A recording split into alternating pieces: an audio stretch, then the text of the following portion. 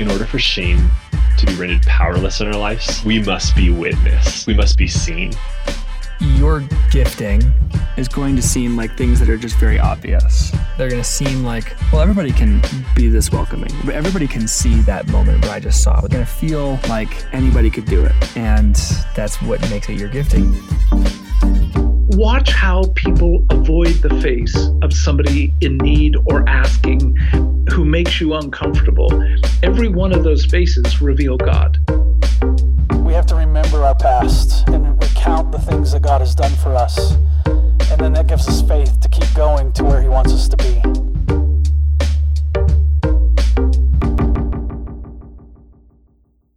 We're live. Are we live? We are live. Are you there?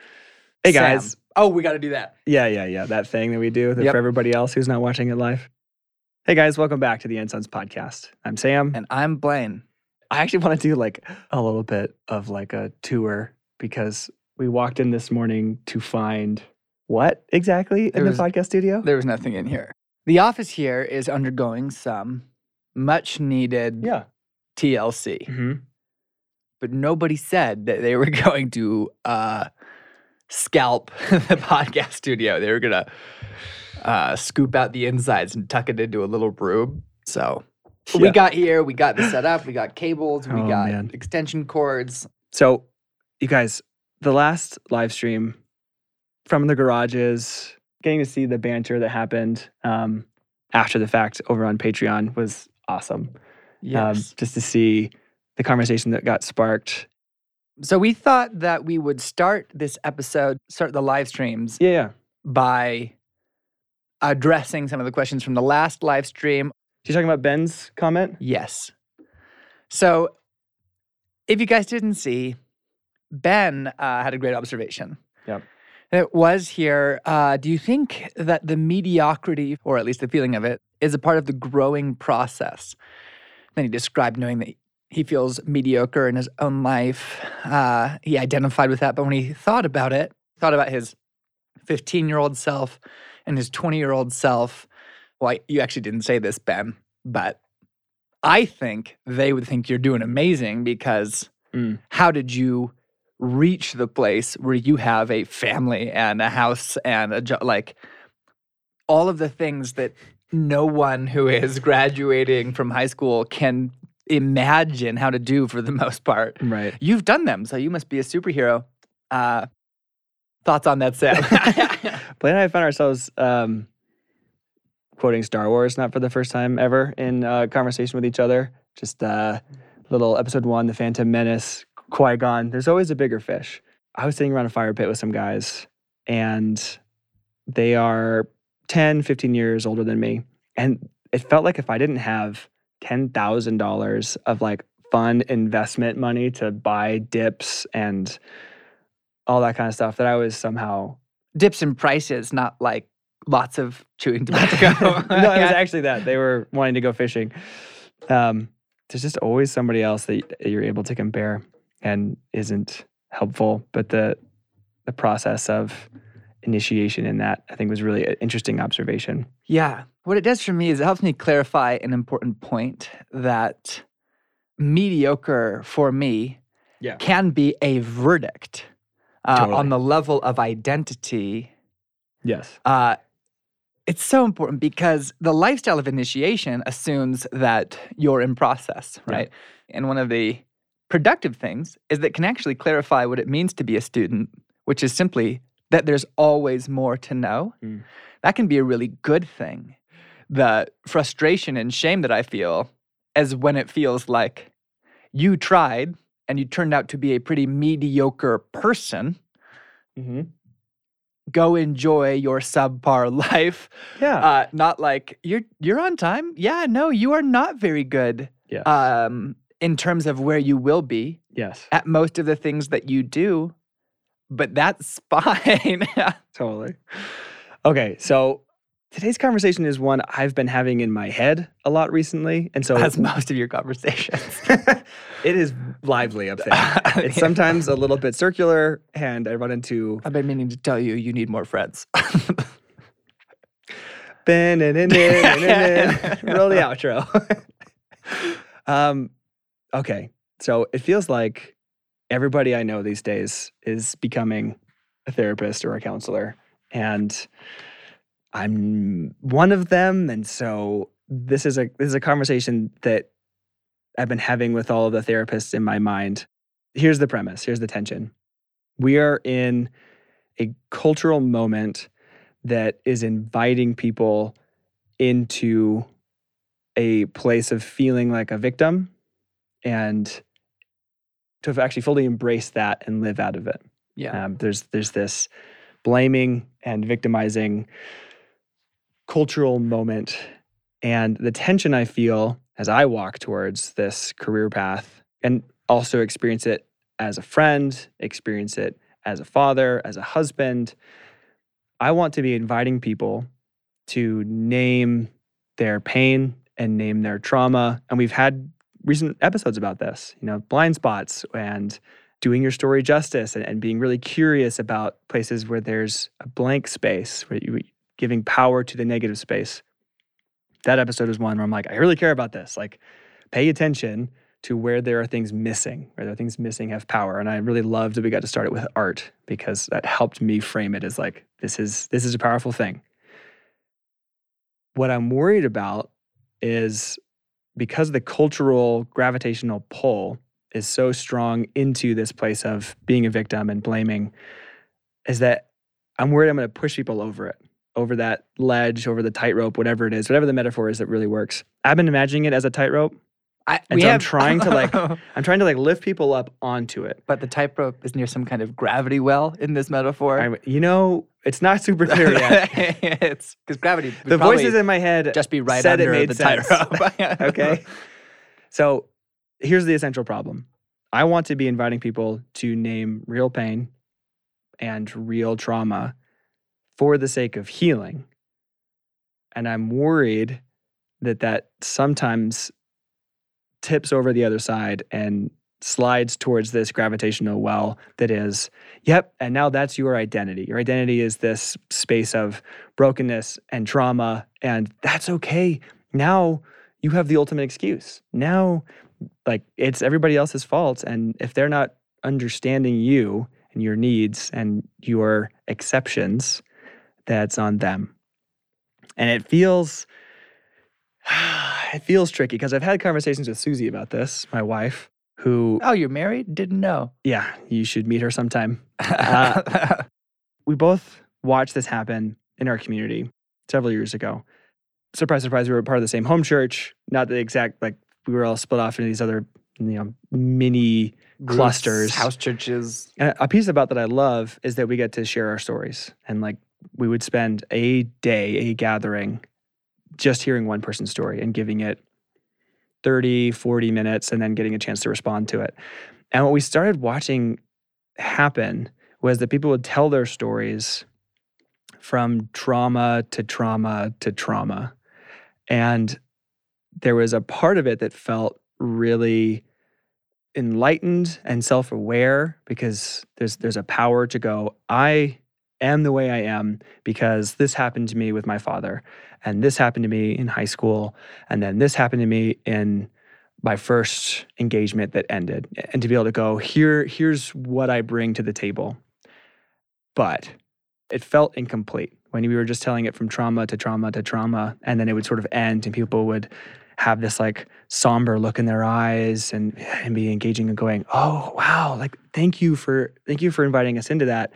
And as as someone who goes I love this, I love therapy, I love caring about this aspect, why am I uncomfortable? Why am I disturbed that this is now the landing place? Why am I, and I didn't have the words for it yet, but I think that's part of why I am disturbed by it, is that you end up with this identity of, I have all of these wounds, I have all of this trauma, and that's who I am. And if that's the case, I don't see how you don't fall into the cultural victimized, you have these excuses. I have a sense that our audience isn't smack dab in the middle of experiencing this issue, but I'm watching it happen. And so I want to have this conversation. Yeah, it's so important and interesting. It's one of the things that I'm intrigued by is that to name at the outset, right, we're not going to swing all the way over and read extreme ownership allowed to anybody, guys. But, and Em and I, the feedback that we get, or used to get a lot more, is that, it sounds funny, but like you can pay more attention to people's hearts, not just their will. And so in the tension of this conversation, it's like, whoa, I've spent a lot of my time on the other side of will, decisions, unbelief, all of that. There's a third position here to explore. But man, I first want to jump on and go, it's so interesting. I mean, so I know for a fact, which is odd, that we have some René Girard fans who's a French philosopher in the audience, who is one of a cadre of philosophers and political scientists who noticed, like, what's with the voice of the victim? And how did it come to pass that basically virtue belongs to the oppressed people of the world, which is a real thing. But you want to know one of the things that's really interesting in the development of that is the way that you see humanity is going to come into this really fast. Okay. Where you go, if you have, I'm going to put the gravity well back. The very straightforward metaphor, tightrope, There's gravity no well. tightropes in it. You are now in outer space. Okay. To pick an example at random in the movie Interstellar. Okay. And Gargantua is nearby the black hole. But what Gargantua is... Thanks for playing that music for us this morning too, by the way. You're welcome. I thought it would help you focus. I'm stressed. Yep. Gargantua is a way of viewing the world, viewing humanity. What we actually have is like, we have a resurgence of classical materialism here, historical materialism, which is like... That's what I was going to say. That history is about power. All history is the history of power dynamics. Everything is oppressor and oppressed. There's nothing outside of that. And every system of categories, every system of hierarchies is an expression of class power. This is a Marxist thing. Okay. When all there is power dynamics, and you have to choose between two options, Okay. oppressor and oppressed. Yes. With the rest of human nature being intact, I'm not going to choose oppressor. Right. Because oppressed is the way into love, validation, and connection. So there is this to go. At this moment in time, because the actual experience of being oppressed isn't necessarily something you'd say, what I'd love to be is a Jew in Germany 1940. I was wondering what date you were going to pick. Yeah, right? Like, no, exactly. No.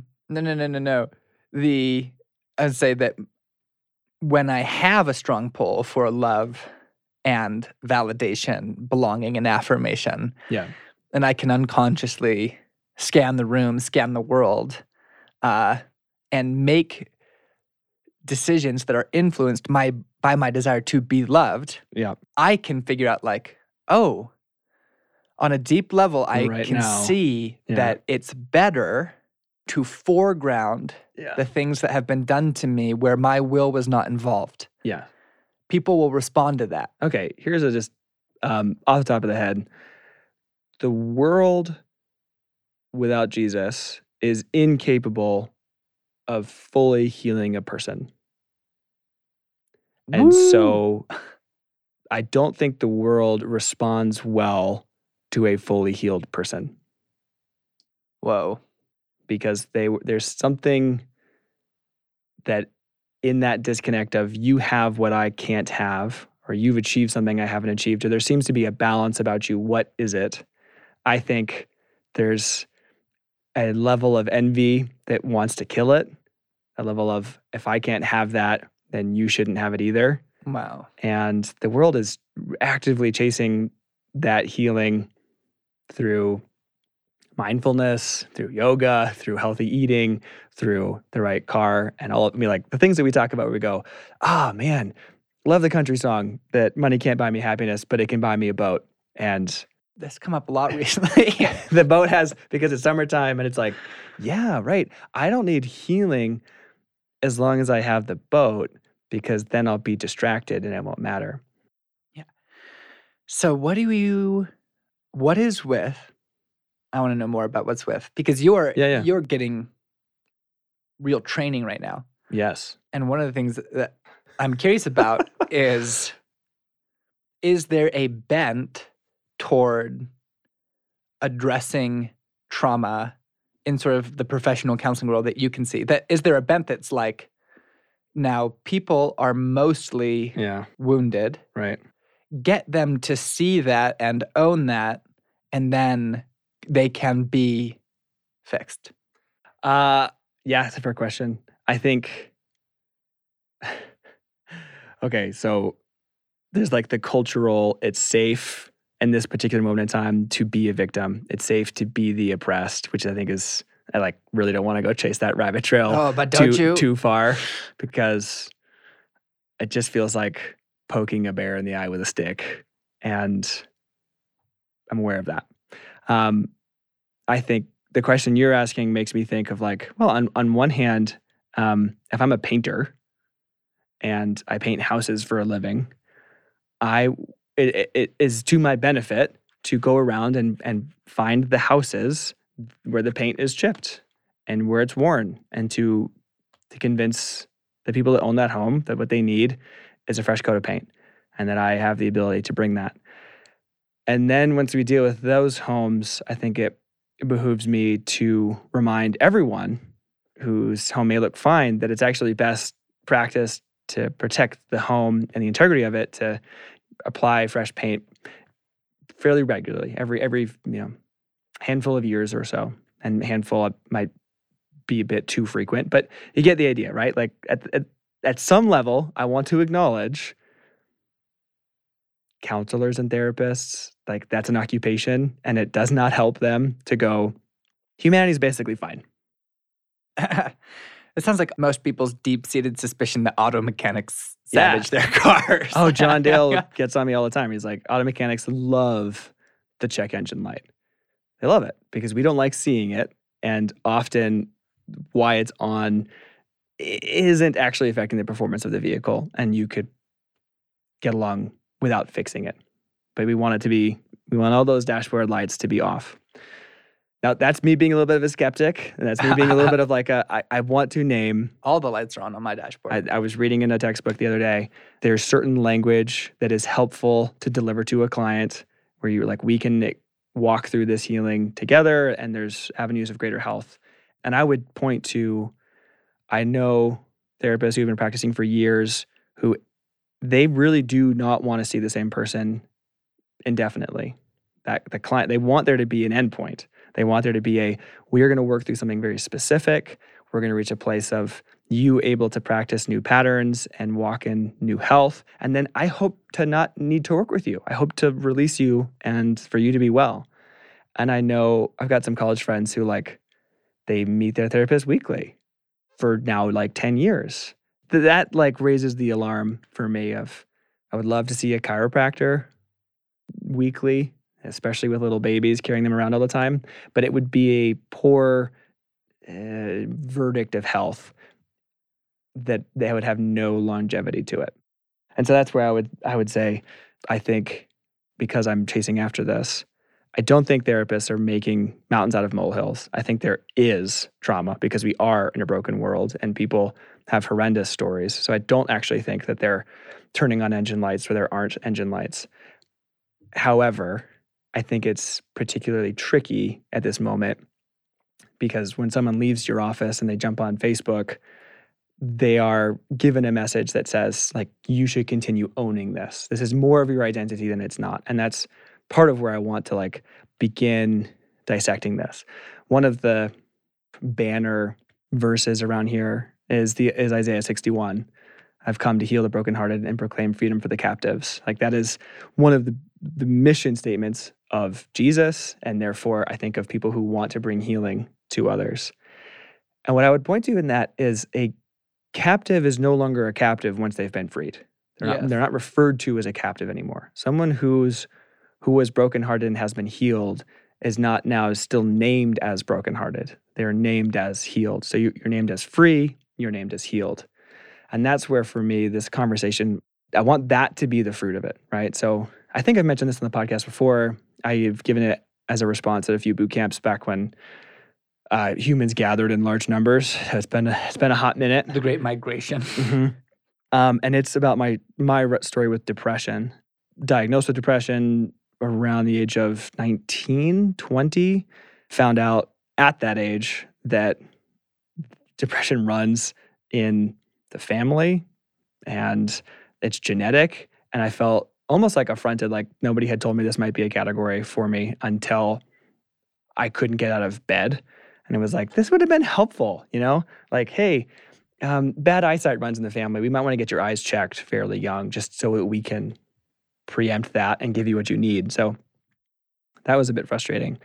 But then I fully embraced the identity of, it shifted from I have depression to I am a depressed person, which really is like swallowing the pill of identity. I am brokenhearted. I am a captive, full stop. And took medication, saw a counselor for years. I'm pro medication. I think that we have casts for arms to heal. I think medication is a great cast for the mind. And I think, like a cast for the arm, that it's meant to help restructure, and then it's not meant to be permanent. I know for a lot of people it is something that's permanent, just like wearing glasses is something that's permanent. But in an ideal world, it would be like a cast. So I walked through years and years of owning I'm a depressed person. And then at some point, I hated it. I really did. Because it felt like this ceiling that was put on who I am and how I was going to be experienced. And I wanted more. And I had this moment where I was praying and wrestling with it and felt the Holy Spirit nudge me and say, what if you were not a depressed person? What if you battle depression? And for me, it was this big unlocking moment of, it's become my identity rather than it's become a battle, a thing that I will wrestle with in seasons. And making that shift for me opened the doorway to healing, opened the doorway to not living under that banner, right? So it's been now over a decade since I've needed medication. And there's definite seasons where I'll have a low couple of weeks and be like, oh no, I am afraid of slipping back into this. And this is really hard, particularly in the winter when there's not a lot of sunlight and haven't, been getting a lot of exercise. I know there's things that I need, but when those moments come, it's not like the identity is moved back in of you're depressed, so this is your lot in life. Yes. All right, we have to talk about the third way because I feel the tightrope, right? Yeah, see, it works. The tightrope's there. I feel even though like words I'm in going to space, fall off one and side. You're Matthew McConaughey. One side. He and I are so similar in so many ways. So many ways. I can't think of it. You're both white men. Boom, baby. There you go. I mean, you can create any category you like. These days, people would say that's basically the same. We're both ruck snatches.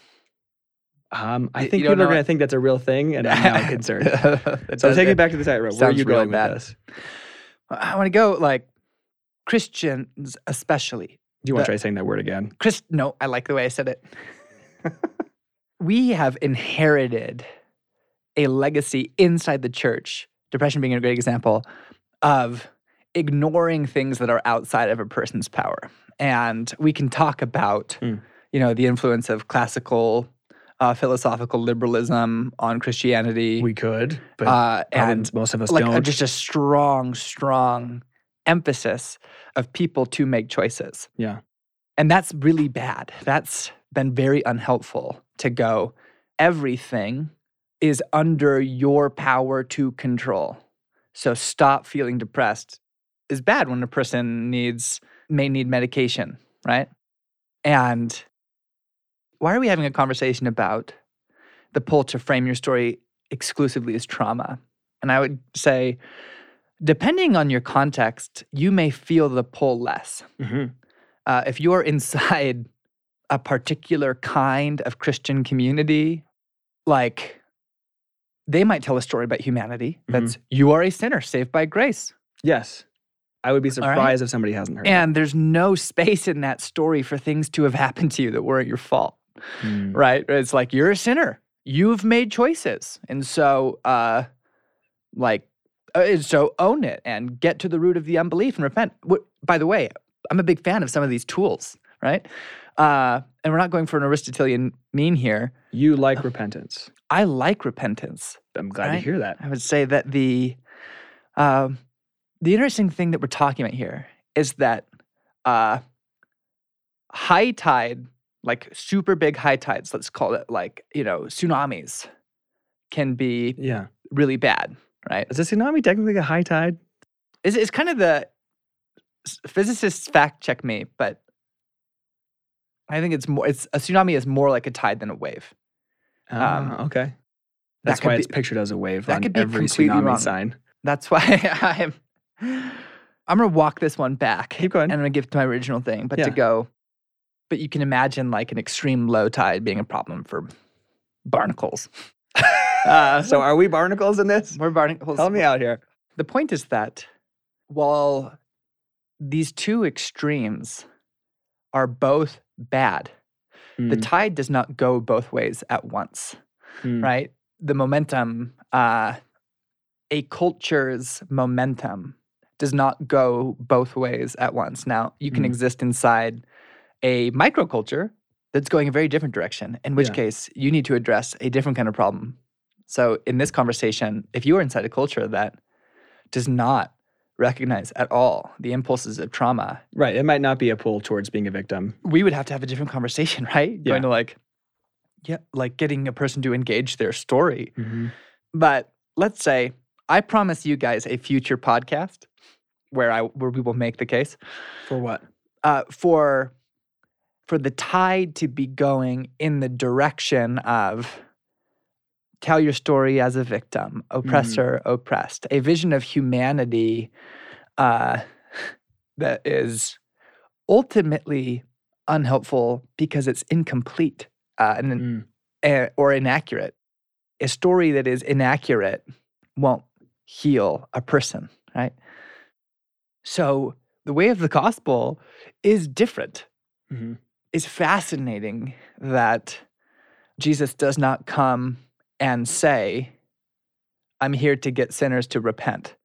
But by the time Paul the Apostle is writing, he knows that metanoia, he knows that repentance, he knows that provoking the Jews to jealousy, that all of this is a part of what God is doing. But Jesus frames his mission as, I'm going to overthrow spiritual evil and I'm going to heal broken people. You go, I'm a broken person? Don't own the identity, because that's a thing that can be really unhelpful. You can be like, but you are. In Jesus' story, I am a once glorious image bearer of God in a state of ruin. And I'm broken and things have happened to me and not everything's my fault. Whoa, awesome. But then as I start to run that way, I think that in my story of understanding more of my heart, it kind of did go from, oh my gosh, not everything is my fault. What? Whoa, I'm exploring some pain here. And then I begin to run into the way that I responded. And I have this other, oh crap. How did you respond? Well, if you follow this podcast, you know some of the core things, but it would be, yes. And then I, every day, choose a salvation strategy, consciously or unconsciously. And things that are a matter of my volition, of my will, do need to be addressed that way. Where I go, okay, but if it's me, it would go, Blaine, you hid your heart from the world and try to see what's needed and do it. And guess what? That has hurt your wife. That has hurt your friends because they haven't had a person to be able to relate to. And I need to go, That's true. And now there's a story there that needs to be addressed really kindly and makes sense of like, here's the situation, here's what happened. And let me own in my dialogue with Jesus, let me look at like, I've done this and I don't want to stop hiding my heart. I don't want to stop performing. Like, I feel mad at you. Oh man, what do we do here? A combination of healing, which is very important, and addressing in me a voluntary impulse, a voluntary choice to ignore the heart, ignore some of the things that Jesus was saying to me, make it so that it's always other people's fault when there's tension because I've done the right thing. Oof. Okay, so I do want to flesh out more like the story that came to me. It feels like the answer that is often right in the way that I feel settled and we judge its fruit as being healthy is usually not the easiest. The easy answers tend to have poor fruit. And right now I would say being pulled to one side of that like tidal equation of strong victim or totally ignoring pain would both be wrong. And they both be easy and they'd both result in poor fruit. And I do want to say like, okay, so Lachlan Morton, this is the story that came to mind. Oh, yeah. For those of you who don't know who Lachlan Morton is, he's amazing, probably one of the best cyclists in the world living right now. Go to YouTube, Google him, watch him ride from one end of Britain to the other, and he loves it. So I enjoy watching this guy because I go, you're insanely talented at this, and you love doing it, and so I like watching you. Well, one of our videos, he went out and broke the record for the Kokopelli Trail, which starts in Utah and ends in Colorado, and it's mountain bike and road. And his dad was supporting him on this attempt, and so he's in the film. And his dad has this hat. They're Australian, by the way, so this helps paint the accent in which he says it. And the hat says "Never better," and the dad says to the camera, "Oh, that's my answer when anybody asks how I'm doing. Never better." And that would be the opposite end of things where I go, oh, I watched that and I actually really was drawn to it. I'm like, I think I want to buy that hat. I think I'm actually committing the error of when people ask, I've been pushing against yeah, man, I'm good for so long that I have now been drifting into another rut of, man, it's been a rough season. And I keep speaking that over and over and over again. And so I'm committing that, I want to pursue healing, but I'm erring on the side of just looking at the pain, just looking at the difficulty, and to experience somebody who's just looking at, I just go from peak to peak to peak. There's other things in the way, but I am moving onwards and upwards to better things. And then there was part of me, I'm like, oh, I really want to I want to absorb that. I hear someone's an optimist, and I'm like, teach me your ways. I want to know. Yes. And I want to name for that person, again, that may be easy for them, that may be difficult for them.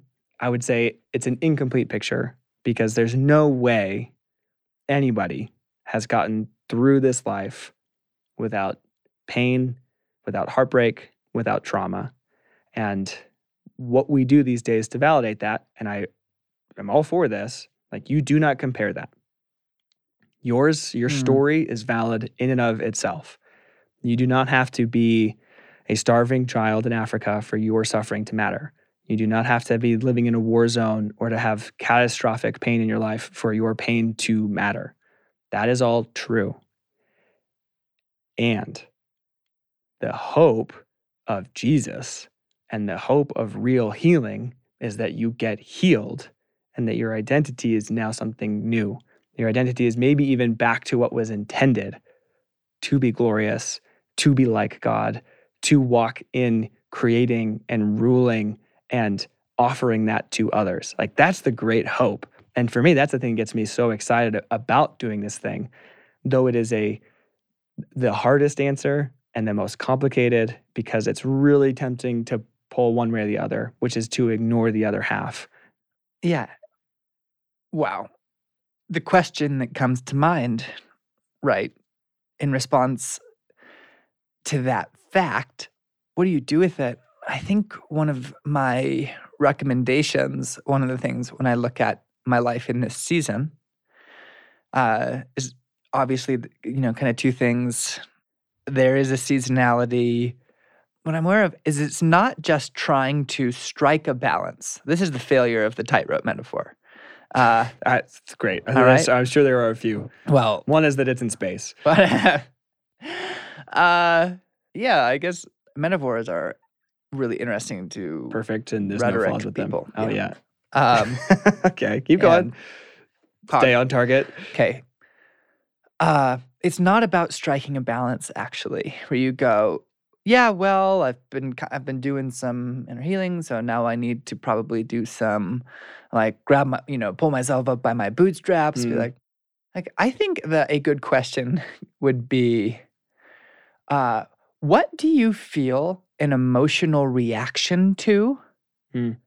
And push in there. Like, when we talk about depression, does the idea that you may need medication make you mad?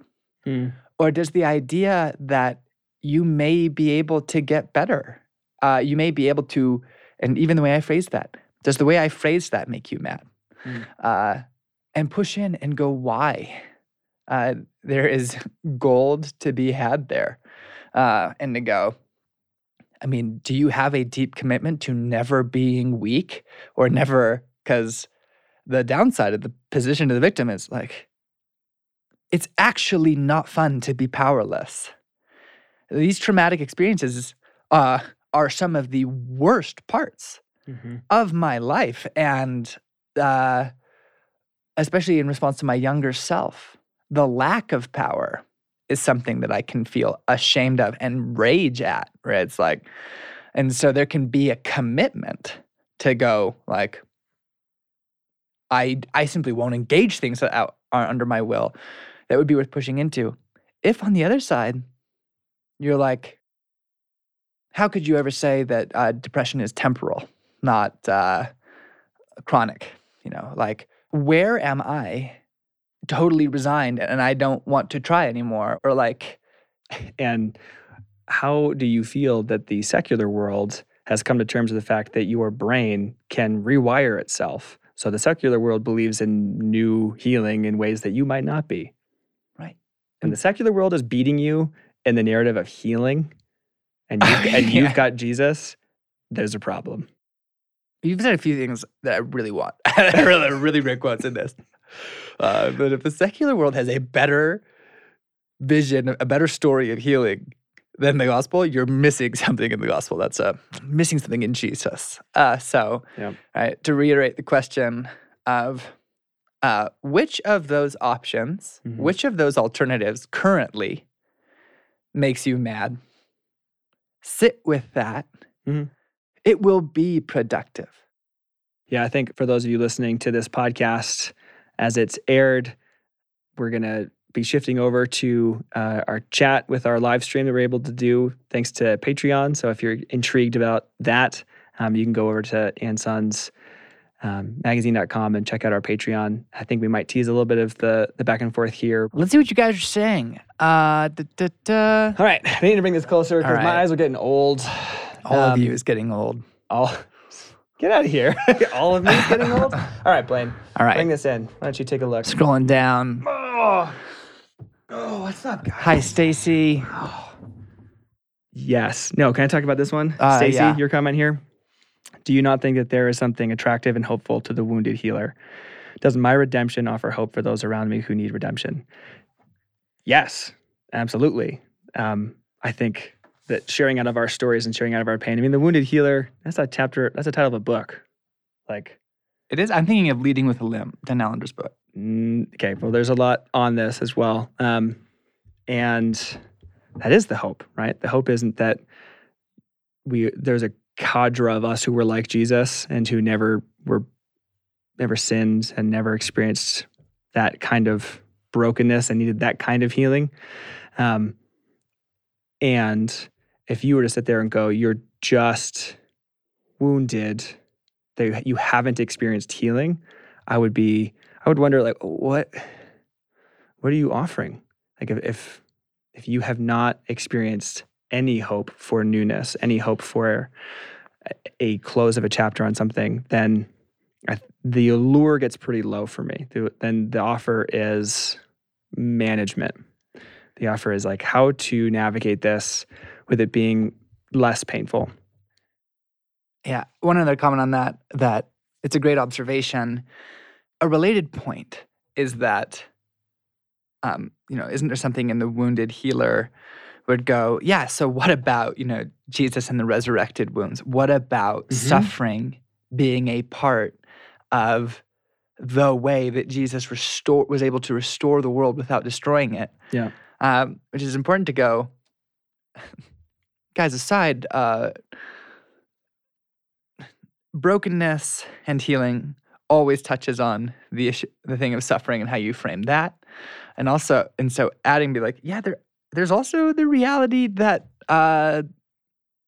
suffering is a part of union with Christ, and part of participating in a redemption plan for the world that was achieved through suffering and in suffering. So, super good. And that's, I think, where I would point to the now and not yet. One of the things I love most about the vision of the new heaven of Jerusalem, the tree of life, that its leaves are for the healings of the nations. Like, that almost brings me to tears every time I encounter it, because it promises that you're not going to be whitewashed into a new state of being, that you're not going to enter the kingdom and be like a switch is flipped and you're totally fine. There's something in me that would feel really missed by that. There's something in me that would feel like all that I'd carried, all that I've grieved, all of the losses, all of the deaths that I carry with me. I think of our miscarriage and go, I experience healing from that, and I also carry that. And I would hope that there would be some way that God is going to honor it. And so for me, that tree with like the promise of a further healing, even in the kingdom, that brings a lot of hopeful tears for me. To the now and not yet tension. That's good. Jacob. So here's what he said. Years ago, my stories of suffering were often answered with, but at least it's not as bad as blank's story, which made me stop telling others and thinking my suffering doesn't matter. Man, and he's saying, when sharing my wounding, the questions when and to whom come to mind. Yeah. That is all so important. Oh my gosh. I think we've both heard that in different contexts. I've heard it not just from the voice of the enemy, but also from people going, do you know what's happening to the church around the world? Do you think you're and as people respond, and fail to respond, it over time reinforces in me a distrust of people, a lack of desire, like some even resignation in having my heart seen and going. A good example of what empathy isn't. That tension of when and to whom, it raises again that like guarding your heart is a thing that you can do. Mm-hmm. The final thought I think for me is identity and naming have a ton of power. And it is true that you have pain. It is true that you have trauma. But the promise of the gospel is that those can be addressed and be healed. And I would hope that you have learned to begin walking in some of those things. And so a practice for Susan and I in moments of new hardship is to point to old healing and to go, I am not back now to square one. God has done this for us and this for us and this for us, and this is who we are. We are healed from this and this and this, and there is a new frontier in front of us. That does not mean that we are stuck in a cycle of never being healed, and therefore we need to embrace that. And that doesn't mean that I need to ignore it and try and just be all okay, because to engage it would be to succumb to not being fully healed. Like, there is a now and not yet, and that is uncomfortable. The kingdom is here and it is not yet in its fullness. And we need to walk in some of the tension of that. So I would be very curious about what the identity is that you are walking in.